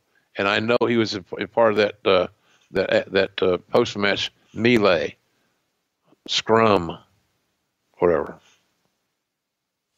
Great stuff, especially if you like watching stuff in a time capsule. Next up, Undertaker and Goldust. It's called a final curtain match. It was 10 minutes and 23 seconds. Meltzer would say the heat spot was throwing the Goldust in Undertaker's eyes, so he sold for a few minutes. He made the big comeback, won with the tombstone, 1.5 stars. The final curtain rules were no DQ and that you could only win by pinfall. And at In Your House 8, which was Beware of Dog, Goldust beat The Undertaker in a casket match with the help of Mankind. So that sort of gives you the backstory. I didn't think this match was bad, but for whatever reason, I didn't think this was their best outing. What'd you think? Well, the Goldust character by that time had cooled down quite considerably. And it's another illustration where you have a hot act and you don't react to what the perceived high spot will be. In other words, at their crescendo, what can we as a group identify when we perceive that Goldust will have peaked? And I don't know that everybody was paying enough attention to that, because at one time, and maybe around the time he peaked, he was hotter than hell. He was a big star. And Marlena added to the presentation immensely. So, but sometimes, again, when you creative stops focusing on you, and then at the same time you're not doing a lot more to help yourself, those two factors, as inadvertent as they may be, can cause your downfall. And I think that's where Dustin was about that time. He'd peaked. I remember him making a good, well over 6 figures for WrestleMania, working with Piper, because I gave him his check. And Terry didn't do badly either. So, it's just, he was cold. Taker wasn't exactly red hot either. But fundamentally, they had a sound match. Did it have the magic and electricity that comes with being over in a hot angle? Not really. So I can understand it was somewhat anticlimactic is how I would also describe that. They've both done better. It's just one of those nights, and the chemistry wasn't there, and the table wasn't set for them. That promo code grilling. Time for our main event. And every week I say, man, if you're going to watch one match this week, make it this one. Well, this is the one, ladies and gentlemen. It's Shawn Michaels in there with one of the all-time greats, probably one of the most underrated, Mr. Mankind himself, Mick Foley. This is Mick's really coming out party. He's had great performances up to this point with The Undertaker, but this is his first time in a real main event for the world title. And it's funny to think about, maybe it wasn't the original idea, but I'm sure Mankind sure is glad it is. And we're right here in the former hotbed of ECW, Philadelphia. And what a match. The crowd is really into this. They're going to go 26 minutes and 25 seconds.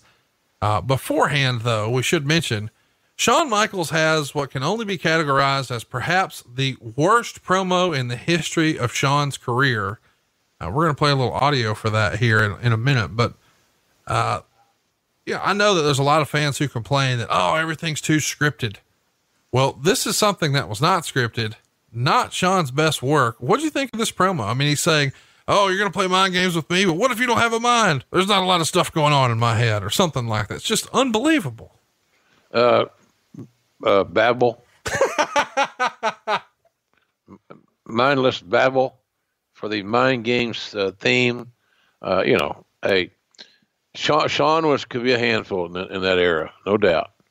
But let no one ever mar his skill, because it was extraordinary, as we know.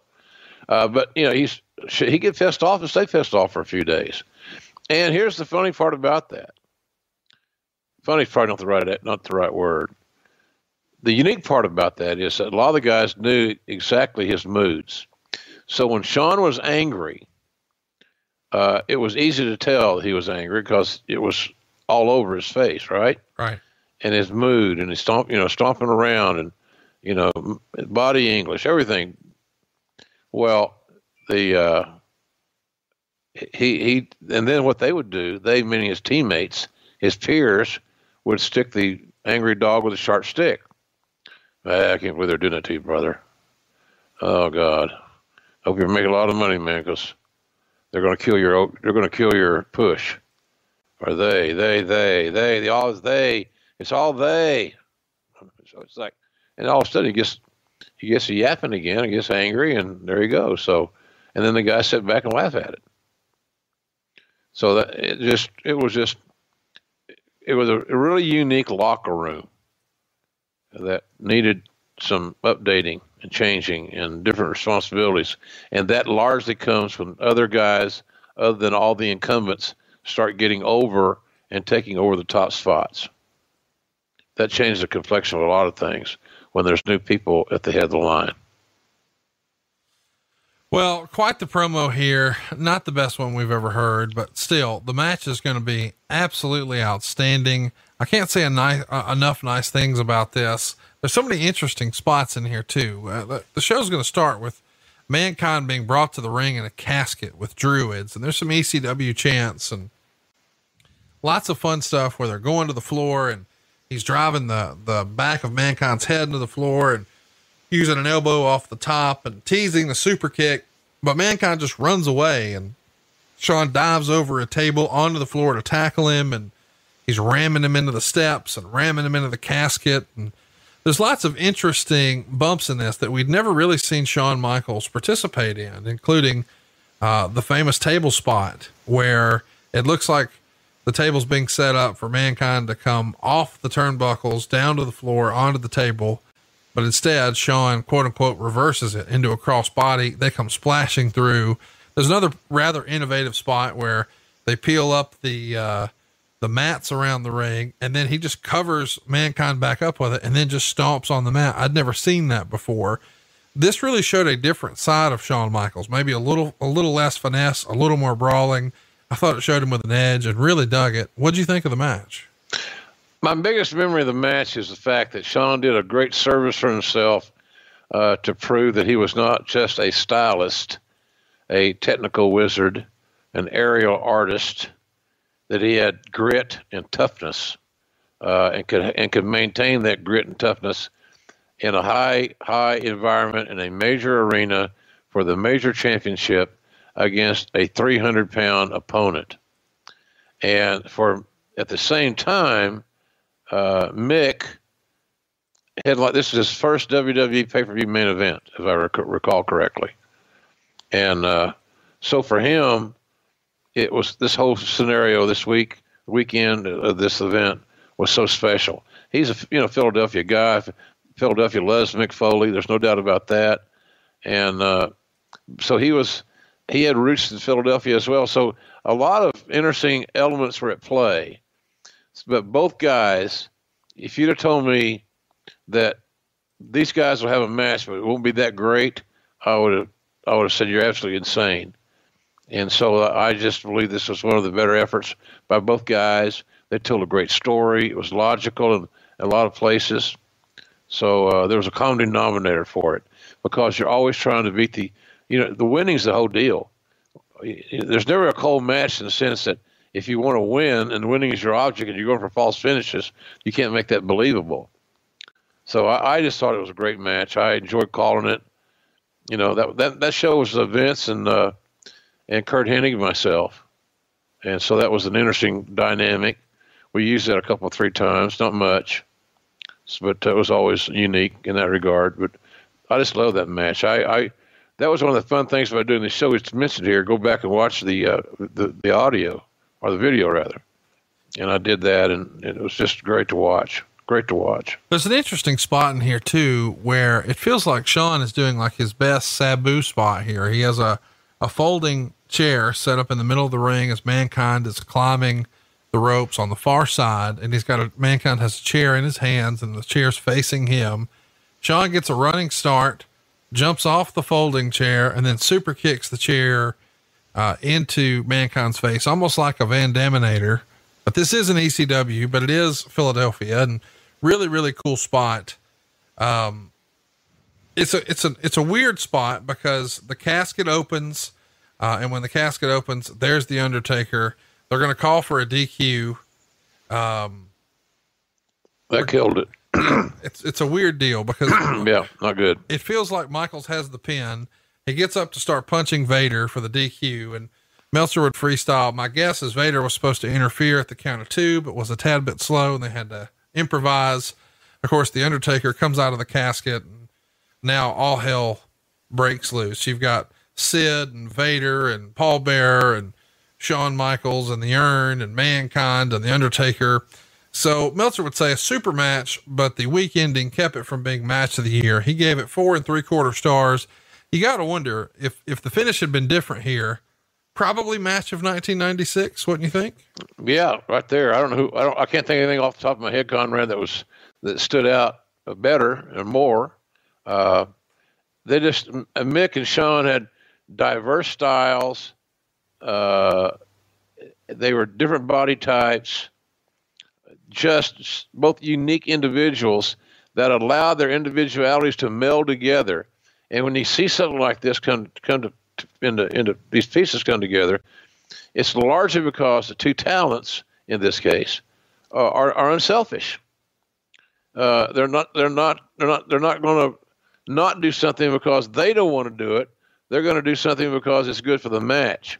And I'm watching the footage from Mick on the outside, rocking back and forth, holding on to the urn, getting his power from Paul Bearer in the urn, while Shawn is back in the ring, patiently waiting and allowing Mick to get his thing in, wherever his spot over, his urn in play with Paul Bearer there. So it was just the unselfishness, the patience, and the timing of this match was nothing short of amazing, quite frankly.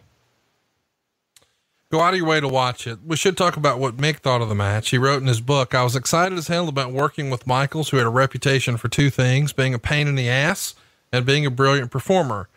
As far as being a pain in the ass, well, I got along fine with him, even though I couldn't blame others who didn't. As far as being a brilliant performer, he certainly was. He actually looked like the perfect opponent for me, and he was everything I wasn't. Small, handsome, great physique, athletic, and a decent dancer. The match itself was even better than I could have ever expected. The pace was tremendous. The timing was perfect. The story was well told. The crowd was hot and the execution was excellent. We put 27 minutes into what undoubtedly was the finest match of my career. There's no doubt in my mind that it was the best match of the year and one of the greatest in history. It was truly a special night, and try as I might, I don't think I've ever been quite that good again. This match is also on the short list of the 3 best things I've ever done in wrestling. So if that's not motivating you to go out of your way to watch this match, you should. We would see them wrestle one more time on Raw in 1997. Shawn would win by pinfall, but the magic was not what it was in this match. And you've known Mick since his days in WCW, and he says this is one of the 3 best things he'd ever done in wrestling. Would you agree? I mean, it's got to be up there with this, Hell in a Cell, and I don't know what the other is. Maybe winning the world title the first time? I don't know. It'd be hard to say. He's had a lot of milestones. For Mick, it may be a match with Terry Funk in Japan and those exploding barbed wire, kamikaze type matches. I'm not sure. Who knows? Mick's a very eclectic, unique person in that regard. But I bet you I've seen whatever the other 2 are. I bet I've seen them, and maybe I've even called them. Certainly, the Hell in a Cell is, if that's not on his list of all-time favorites or whatever, I'll be shocked. Because he told me, he said he gets asked about every day the same as I do. We're married. Mick and I are married together, joined at the hip for that one night in 1998 in Pittsburgh. And this shows you the uniqueness of our business. And when fans care about something, when I said all the time, it's no better illustration of what an emotional investment is than Hell in a Cell, 1998, Undertaker and Foley in the Civic Arena in Pittsburgh. That became a moment that's etched in the minds of a lot of people. I've met people, Conrad, that come up to me and tell me everything I said in that brief interlude of Crash and Burn. And it's ridiculous. It's how many years ago? It's 98.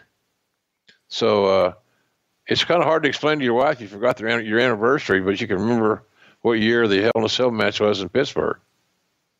So it's amazing. That's the love of our fans, and there's nothing like them. Tell me what you remember about the post-match celebration with Shawn here. It's a little weird. He starts dancing around. It's almost his version of Hogan Must Pose from a decade prior. And instead of doing the double biceps and, doing all these bodybuilding poses, he's doing a bit of a striptease. He pulls his trunks down a little bit. And then he has the long tights underneath those trunks, and he starts to tease pulling those down. What the fuck is going on here? I'm not sure.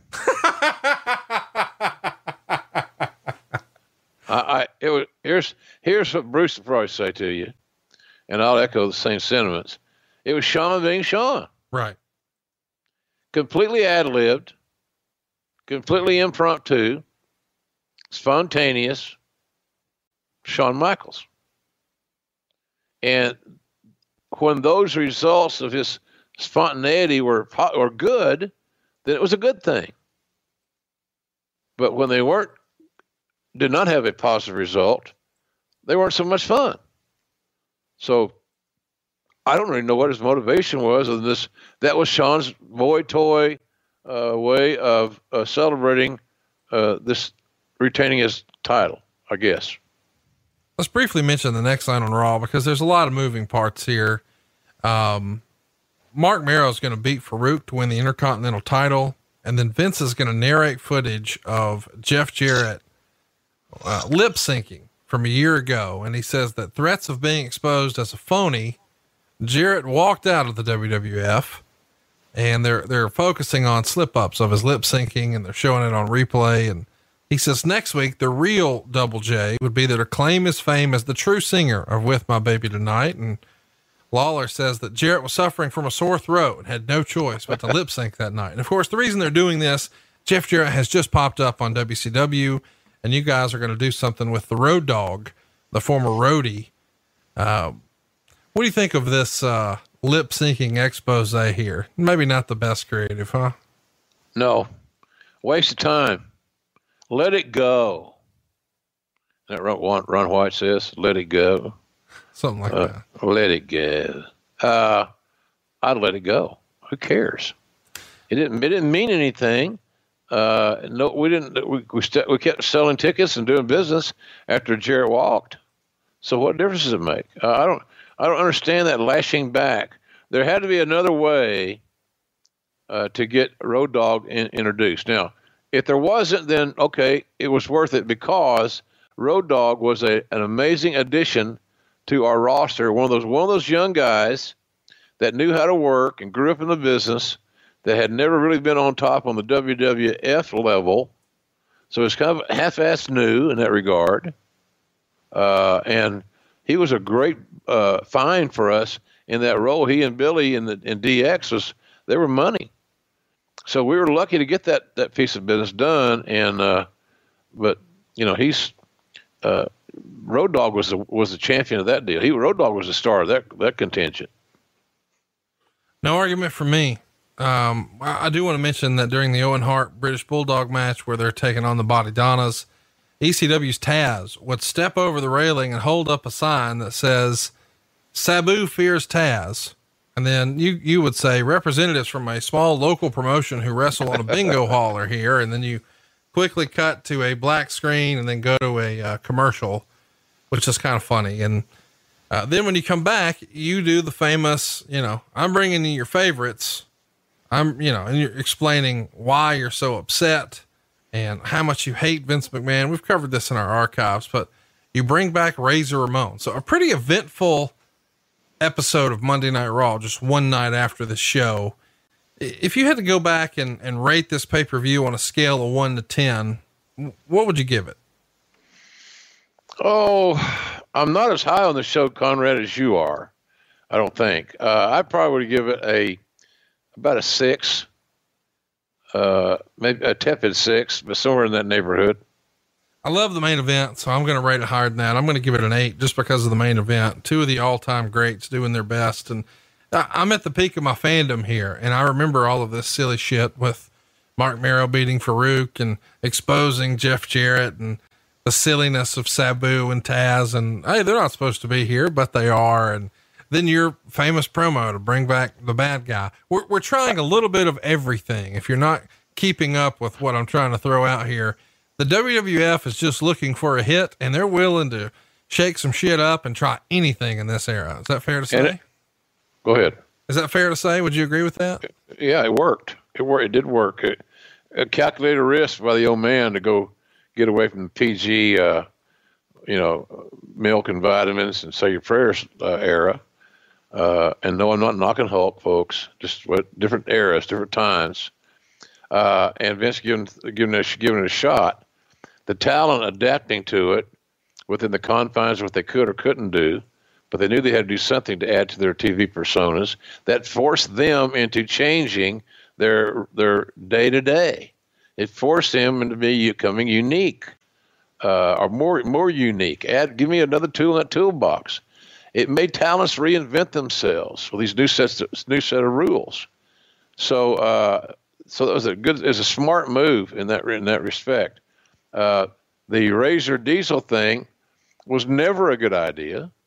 I didn't have any enjoyment in doing that. The only thing that I can remember, the most vivid thing I remember, was I got a Monsoon looked at me like I broke his heart in the context of working, which made me almost tear up because some promo I did and I knocked him. And I never got my promos written. I just got bullet points. Once you say, ding, ding, ding, whatever, get these things in.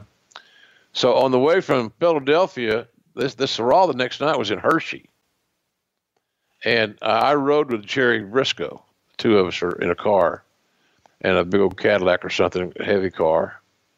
And it was sleeting and snowing and just horrible weather. And we were one of the very few vehicles on the road, it seemed to me like, and couldn't see. And Briscoe was nervous and I was nervous. So then all of a sudden I remember, I got this big promo tomorrow night on television. It wasn't written for me. It just Vince said, here's what things you might want to throw in there. Boom, boom, boom. Okay. So then I started doing a promo. And poor Jerry Briscoe had to hear that son of a bitch from outskirts of Philadelphia all the way to Hershey in a sleet and snowstorm. How much more tormented could he have been than that night with me? And so I always appreciate Jerry for that, because he would help me along with it. He'd say, that sounded good, or you need to pause right there, whatever it was. So that's kind of how I had the promo. But I wasn't sold on it. I didn't sell it with the convictions that maybe I should have. If I had to do it all over again, I probably would have sold it a little bit more, with some balls, more passion maybe I'm looking for. But it was an interesting time. But that idea was never going to work, ever. And so and again, sometimes you get to work and are you in a sports entertainment day? Are you on the sports side or the entertainment side? To me, the fake Razor and Diesel was firmly entrenched on the much, I want to say, fickle entertainment side. So it was ill-fated, Conrad. Did you like it? Do you remember seeing it? No, it wasn't my favorite. I mean, I enjoyed you being a heel, but when Rick Bogner comes out, it's one of those, oh. But hopefully you didn't have that reaction today on Grillin' JR. We're looking forward to being with you this Thursday and every Thursday. If you haven't already, please go out of your way to support our sponsors. And don't forget to check us out on YouTube. We want to mention that you can participate in the conversation by just following us on Twitter. It's at JR Grilling. That's at JR Grilling. This has been a fun show for me, revisiting me at the height of my fandom, and we've got more fun stuff coming your way. Conrad, I got something for you now. Yeah. I'm coming down to Alabama. You know that. I'm coming to Dothan. I'm excited about that. Yeah. It's the Fanaticon, Alabama Fanaticon. Alabama Fanaticon, folks. In good old Dothan. I'm going to head down there and with our man Conrad, or with Raphael. And it's an interesting time because it's the weekend, the Saturday and Sunday after our debut on TNT on AEW on October the 2nd. So the weekend is when we're going to be down in Dothan, and I'm looking forward to that, seeing everybody. We're going to bring some barbecue sauce and try to peddle some goods. I enjoy that interaction with the folks, and we have a lot to talk about. I think we'll do a Q&A down there too, just for the Fanaticon folks.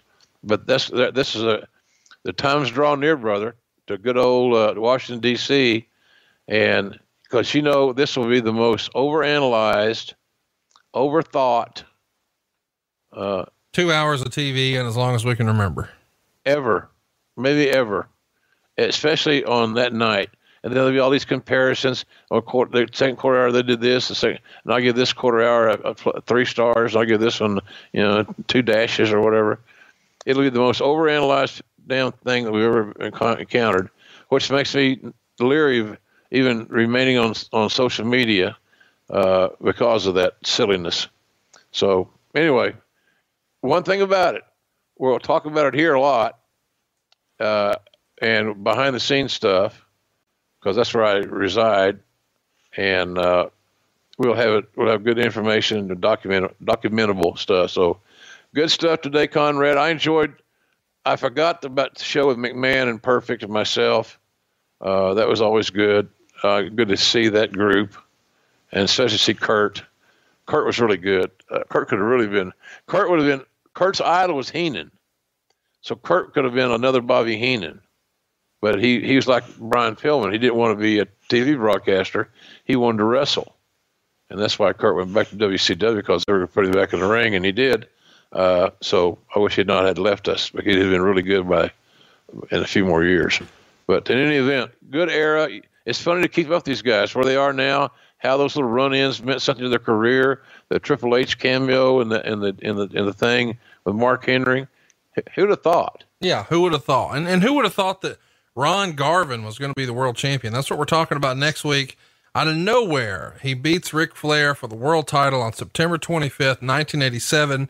We're coming up on an anniversary for that next week. So we're going to get in our Wayback Machine, not to 1996, but to 1987. We're talking about 32 years ago. Check it out next week right here on Grillin' JR with the voice of wrestling, Jim Ross.